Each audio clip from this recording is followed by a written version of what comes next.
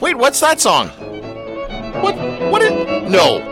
Say it isn't so. Yeah, we got Papa G and a hizzle. Ladies and gentlemen, that song means it's time for My Daddy. Meanwhile, back on the farm with Grant Marshall. You know, we're losing a generation of respect, integrity, and honor, and a generation who were not afraid of hard work and sacrifice. But my dad is that generation. Growing up at the farm taught my dad more about life than Google ever will.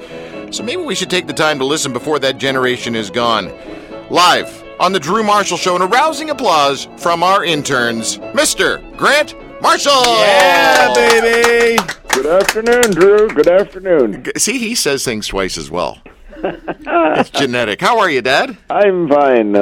Snowy day up here around Richmond Hill, and I guess at Orangeville too. But right into the weather. Have a white Christmas. Right into the weather, eh? Yeah, right into the weather. What do farmers do? That's what farmers do. Too funny. Too funny. You know, I have enjoyed the relationship I have here with the station, Joy 1250, and Michael Kane is sort of the godfather of the station here, Mr. Kane Sr., and I saw him at a Christmas party recently, and I don't know, I think you met him once maybe at a Christmas party up at Teen Ranch. Perhaps. And I just think there's something fun listening to, I think I just put Michael in an elderly category. That's okay, he probably won't mind. No, he wouldn't mind at all. No, he's a good. All right, listen, let's talk about the farm. Well, the farm, altogether different in the wintertime, of course, than the summer. And in the first part of November and into December, well, we'd have snow. And the 2 decades we're talking about, Drew, is, into the 30s, 40s, and partly the 50s. And in those 2 decades, I was a young lad on the farm and skied to school and made snowman and all the rest of the things that a young boy would do on the farm. Did you ever have snowball fights at school and hit girls with snowballs? Because you're not allowed to hit girls now. I think we did, although it had to be packing snow, and sometimes that just wasn't available. No, but that was good. You remember that, Tim, that phrase? Oh, yeah. This is beauty packing snow, would say. Great to throw a pain in the butt to lift and shovel. And, of course, to make a snowman, you needed packing and a big bottom and then a middle. And then I remember a carrot was the nose. The carrot was the nose part, and then an old broom handle would be stuck on a diagonal, I think, to make arms. Would you ever throw snowballs at any of the animals on the farm, Dad? Honestly. No, I never did. No, I'm not really. I would totally throw snowballs at cows. Yes, I suppose you would. What's the winter version of cow tipping? Yeah, that's what it is. Yeah. You'd rattle a pail, you'd just rattle a pail, and the cows and the all the animals, they knew, and it was feeding time, and if they were outside, they'd march right into the stable, and they'd go into their own stalls. You know, I was out at the barn that you grew up going to this summer. I stopped by there and had a chat with the guy that owns the property now, and we sat on the front porch and looked at the barn. It's in pretty good shape. Was it in good shape back in your day? Must have been. Gosh, yeah. Yeah. It was built maybe, 1870, in there somewhere, and the stone foundations are really just as good as the day they were built. Yeah. And they had lots of stone. But that was the material that they used. But how did you get water to the animals in that day and age? Because it would all freeze. It's not like you had pipes running to the barn. Oh, yes, we did. Yes. We from the well. It was a never-failing well. And down below the frost line, a water line went to the barn. Well, it had to. Yeah. We had to water horses, cattle, and so water was necessary. And a trough was out in the shed, and about half of it would freeze over. Yeah. But there was always a hole there for the animals to stick their heads in and have a drink. And do you remember reaching into the chickens to get the eggs? Oh, of course, yeah. Was that your job at all, or was that a girl job? No, that was my job. Well, it could be anybody's job, but and once in a while there was a old hen, that would kind of give you a little peck in here. And stop talking about your mother like that. That's not nice. Don't take the eggs, and some of them would be layers, and of course others. I've told you the story about But Dad watching this hen, and, she wasn't laying. And Dad would say, I don't think she's laying.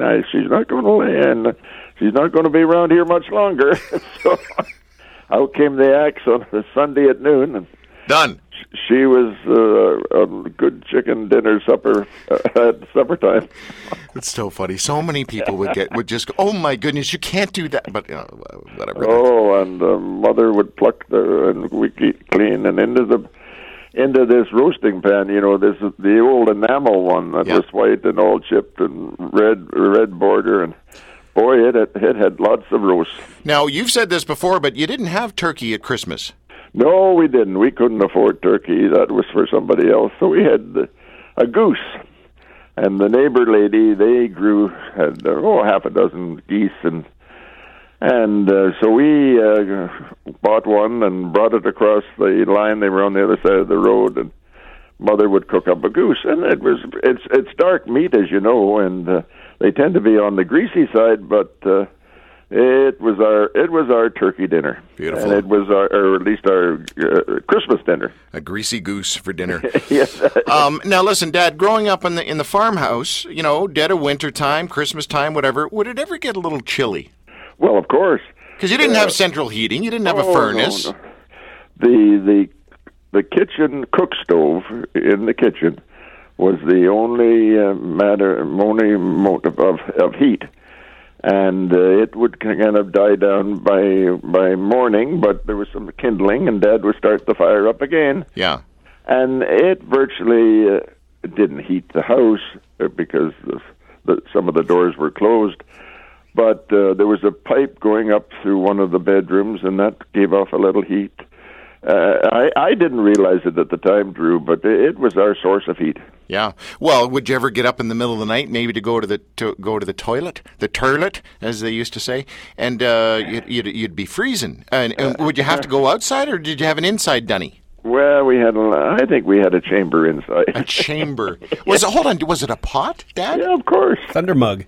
Yeah.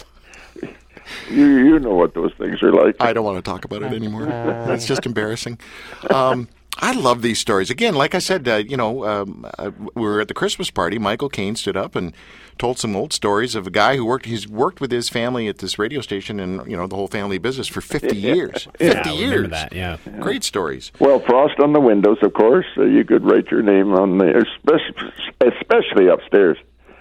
The window pane would be frosted right over. Now, Dad, let's just shift gears just for a second before we say goodbye, because it's Meanwhile Back in the Farm with Grant Marshall, but around Christmas time, my memories are Meanwhile Back at the funeral home. Well, there was a tree, of course, and we always stayed at stayed at the funeral home over Christmas, and the staff, Neil and Tom in particular, they had families, so we stayed and answered. But when we were living there upstairs in the funeral home, I remember scratching my name on the windows as well. They were single pane. Well, maybe. And there were two of them sliding windows, one inside one and outside one. The outside one you could scratch your name on and stuff. But I remember always being busy at the funeral home in December. Why do people like dying in December, Dad? It's just a cruel twist of fate, really. Yeah. We tried to, as owners and employees, tried to, skip through Christmas, but once in a while we got caught, and it was just another day. And you know what my dad was always good for, Tim? What was that? I've shared this before. We'd finish all the presents, and then all of a sudden Dad would go, I'm just thinking about something here for a second. I think I might have forgotten a present. My dad used to do it too. There might be something, and he'd either say, I think is there something in the tree, just in the bushes there, or tree or whatever, or I think it might be down in the garage, or down in the basement or something, and you just light up as a kid, there's another present, and you knew it was the big one, man. My dad used to make us put our hands on his head because it would help him to find it. Oh, like the Amazing Kreskin kind of thing. Yeah, I did it with my kids, and they were, oh my gosh, my dad, he's ESP. He watches ESPN. Oh, yes. Dad, those were great memories. Well, we had a lot of fun, Drew, and continue to have fun. Yeah. We like Christmas. Christmas is a great time, and we wish everyone, your listeners, and everyone there at the station, Merry Christmas, and of course, a Happy New Year. Dad, I love you. Love you, too. and we'll be in touch. Good stuff. Merry Christmas, Dad. We'll talk soon. Merry Christmas. Bye-bye. There you go, Grant Marshall, the one and only.